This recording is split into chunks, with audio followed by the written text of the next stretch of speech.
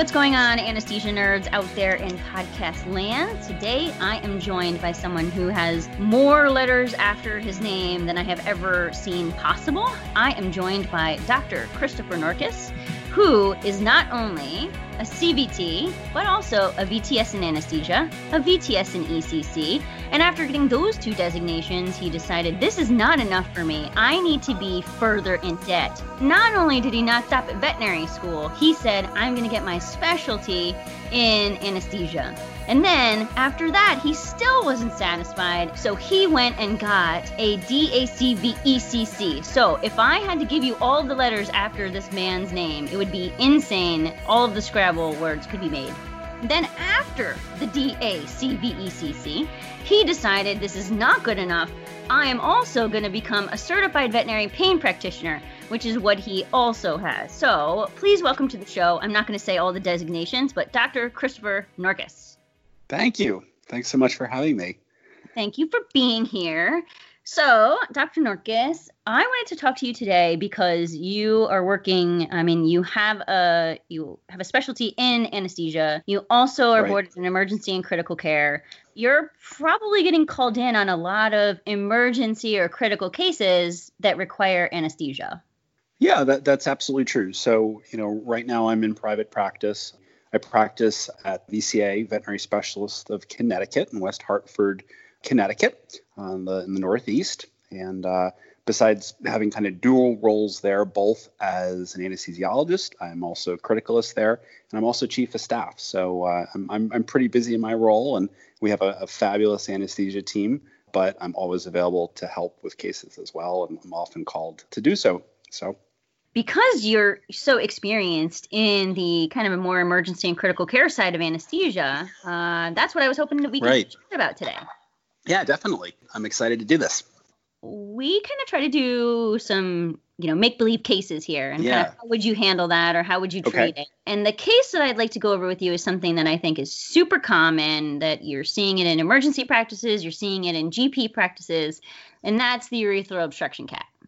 Right. It's kind of a case that everybody sees, whether you're, at a university teaching hospital or you're in a, very rural general practice. Absolutely. Here's what we want to know. Let's say we have a 5-year-old male neutered, typical big orange boy come in. He has a urethral obstruction, and you need to relieve that obstruction. So can you walk us through kind of from the emergency and critical care, but also really from the anesthesia and pain management view, what is going to be the best way to treat this patient? Let's also say that he's pretty spry. He's not a fan of yours. He's going to bite you and claw you up if you try to put an IV catheter in him. And I may be speaking from experience here. Yeah, I think the real key for urethral obstructions is to ensure that they're adequately stable before trying to relieve an obstruction. I think, we kind of sometimes rush to get to, the end of the story, if you will, and past that urinary catheter. But, making sure any patient is stabilized. So certainly we're going to start with, an excellent detailed physical exam.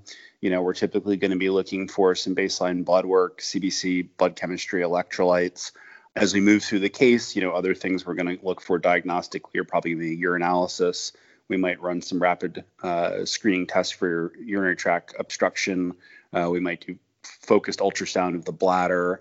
We will likely take at least survey radiographs to document that we've placed a urinary catheter and that there aren't any urolithiasis. So that's kind of the big overview. And I think you bring up a great point that these cases are often either one of two categories, right? They're either this really spry, bright, active cat who is uncomfortable, painful, and doesn't want to be there, or it is the flat out lateral near-death cat. And all of the things I just said, we're going to do for either cat. I think that there are some things that, depending on what data I have, what physical exam findings I have, what drugs I have available, will change. But, you have to have the same foundation. So for that cat, let's say that we have, manage to, get some blood work on that cat. Certainly, starting with some type of opioid, might quiet that cat. Buprenorphine in general is not going to have a lot of sedative properties in kitties. So that's not usually something I'll reach for. A full mu agonist like some methadone or maybe, some hydromorphone might be a starting point.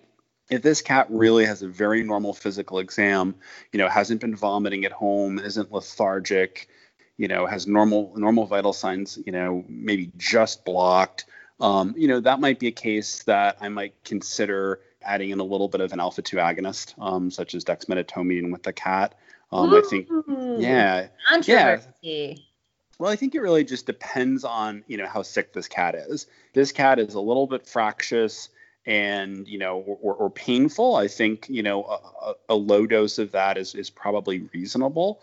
Certainly, it's not a drug that I'm going to use for any of the sicker guys. But, cats are hard to sedate, so right. Giving them, a semi-fractious middle-aged cat just an opioid is probably not going to be enough. Adding in benzodiazepines is probably not going to be enough. You could certainly try adding in a little bit of some Subcura IML Faxil, that might be an option. Or something like maybe some midazolam and ketamine intramuscular might be another option. So those would be kind of the drugs that I might reach for, depending, if I really thought the case was very, very stable. Let's say you did think it's stable, and let's say you did want to add some dexmedetomidine to your methadone. When you say low dose, what dosage are you talking? So if I was giving, methadone, probably, I say commonly in cats as a pre-anesthetic dose, I tend to reach for right around 0.4, 0.5 mg per kg, as an initial dose. I don't always continue at that rate, or that dose rather. And for dexmedetomidine, I kind of judge it based on the individual patient. So I'd probably start with somewhere between 2 and 4 micrograms per kilogram in that cat, where I want the cat to be sedate, but ideally perhaps not laterally recumbent in a deep sedation. But there might be some cats which were very, difficult to work with, where maybe I would go a bit higher than that even. I'm a huge fan of the sacrococcygeal blocks for these guys. Sure. Are you ever utilizing that in your practice? I do. Not necessarily on every case. I think in more recent years, I'm using it more and more. And that's a great technique to use, but you obviously need to have a pretty immobile cat, right? So, you don't want to be putting a needle in, around cauda equina, or certainly if you're doing an epidural around the spinal cord, in a cat who's moving. So that's an important factor in my decision to do that. I need to have a cat immobilized. But that's a great option. Usually bupivacaine is what I'll reach for. Maybe around a 0.5 mg per kg dose bupivacaine. That's one option. You could use other local anesthetics like lidocaine or ropivacaine as well. Okay. So, yeah. So when we do have those cats that come in that are pretty flat out, they're pretty far along in the process, like how does that change your anesthesia? Well, I think for any cat, as I start getting, more data back, some of the things I'm going to be looking for is what is the patient's heart rate on exam? What is the level of consciousness? Are they already quite depressed? Have they been vomiting? Are they dehydrated? Do I think that they're hemodynamically stable? How painful are they? Once I get some blood work back, I'm going to be paying special attention to whether there's a metabolic acidemia, whether there's a hyperkalemia. Do I think that this patient is hypovolemic? What are their renal values? What are other electrolytes? And there are other problems in this patient. Does it have heart disease? Does it have liver disease, et cetera? So that's really where I start looking at those things. And I think most of the cats, at least a large portion of the cats we see, are actually quite sick coming in the door. And those cats need stabilization. And so, they need an IV catheter placed. They need some volume resuscitation. So, a fluid such as lactated ringers is usually a good choice. I'll often start a fluid bolus. These patients often haven't been eating, maybe vomiting. A lot of times the hypovolemia associated with that is definitely, an issue. So I'll often start with a fluid bolus, and that will also help to lower potassium if it is high. So along with that, if I find that the patient's hyperkalemic, I'm usually going to start with a slow injection of IV calcium gluconate or borogluconate. And I'm usually going to give that at a dose of 50 mgs per kg, slowly watching an electrocardiogram over probably about 5 minutes, slowing down if my patient is getting bradycardic. So I'm going to usually give that in patients that have a potassium, say, greater than 7. Okay. So, if I have let's say I have a cat who has a potassium of 11 or 12, I'm likely first going to give some calcium. That's not going to change the cat's serum potassium, but what it's going to do is it's going to help protect the heart.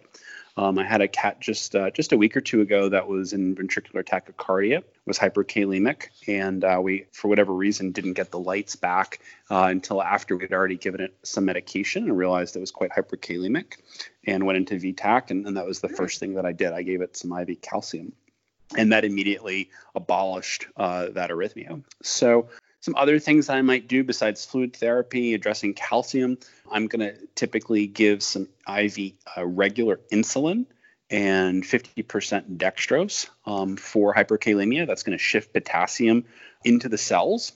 So that's going to give me a pretty immediate and effective way to reduce potassium. Okay. So those are kind of some of the first things that I would reach for to stabilize this cat more, probably looking at an electrocardiogram. Yeah.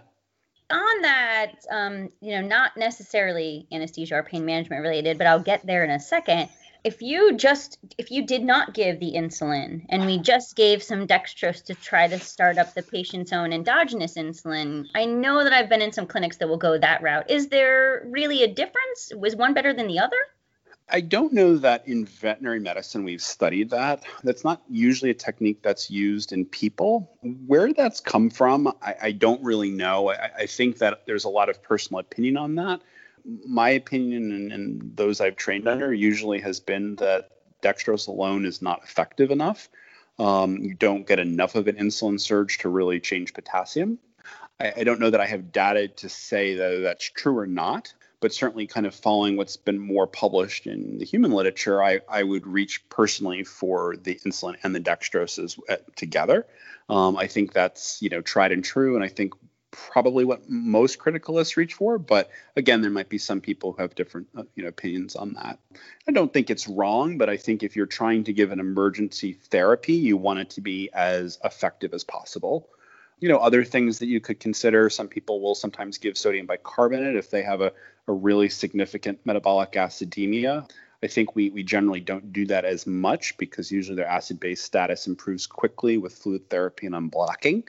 Other things you could consider are drugs like terbutaline. That also, the beta agonists will also work for albuterol. You could give a puff or two of albuterol, also lower potassium. So those are some of the drugs, that I'm giving after fluid therapy or concurrently with fluid therapy. And only after I've given these stabilization techniques am I then considering about unblocking the cat. If I'm trying to, for whatever reason, buy myself more time, it's not uncommon to do decompressive cystocentesis. I think, people back in the day used to be very concerned about rupturing bladders. By doing that, we have a couple good papers now that show that probably doesn't happen, or if it does happen, it was probably going to happen either way.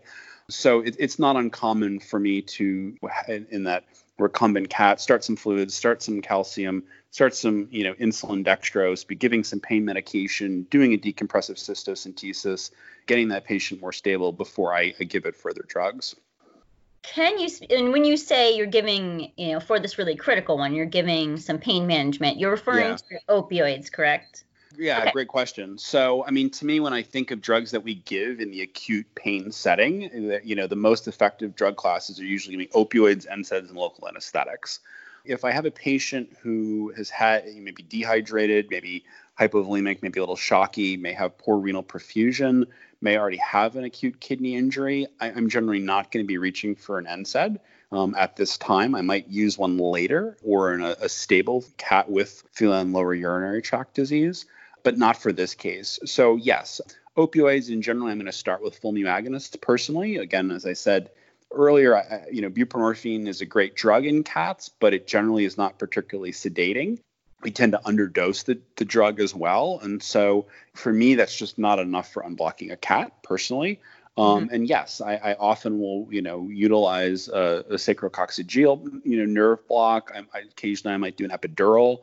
So yeah, local anesthetics and opioids are typically the drugs I'm going to be reaching for in these cases first. Yeah. Okay. And then let's say we move further along in these cases. Are you usually intubating these cases, or are they on like flow by oxygen? I think it depends on the case, and I think it depends on a couple factors. I think if there is a cat that I think that is going to be unblocked fairly easily, more times than not, what I will do is I will provide full monitoring, designated anesthetist. I will give that cat, most commonly I usually reach for alfaxalone, so I'll often give them kind of a 2 to maybe 4 mg per kg dose of alfaxalone slowly IV after an opioid. And as soon as that cat is essentially immobile, they might be pretty lightly anesthetized. Then I will put the cat on its back for unblocking. And I will always have the cat on oxygen. I will have it blood pressure, electrocardiogram, pulse ox, temperature.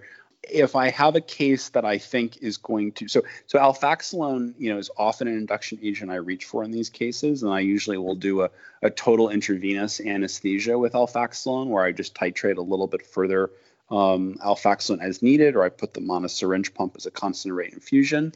I think other induction, options could be, ketamine and midazolam or diazepam. Occasionally, in really sick cases that I need to have very immobile, I might do midazolam, diazepam, one of those two to etomidate. Those are kind of my most common drug choices, certainly avoiding, drugs like dexmedetomidine or acepromazine, or probably even propofol for our really sick guys. Certainly not doing anything like a mask or chamber induction with an inhalant. And then ultimately, if I think that the case is going to not unblock easily, where there are other factors like, maybe the cat has bladder stones, I think that there's going to be further work we need to do, then I'll often, intubate them and put them on an inhalant. But I would say for probably the majority of cases, I'm usually not going to intubate them. And there's debate with that. Some people certainly do. It's never wrong to provide airway support. I mean, I love hearing how everybody else does things just a titch differently. But right. Again, I like hearing from the experts and the people with a lot of letters after their name to make sure that we're, doing the best we can to provide good patient care. We are at time, and we've gotten so much good information, and hopefully everybody listening feels a little more confident going forward what to look for in their urethral obstruction cases. And I want to thank you, Dr. Nurkis, so much for being on the podcast today and giving us all this great knowledge. Awesome. Thanks so much for having me. It was really fun.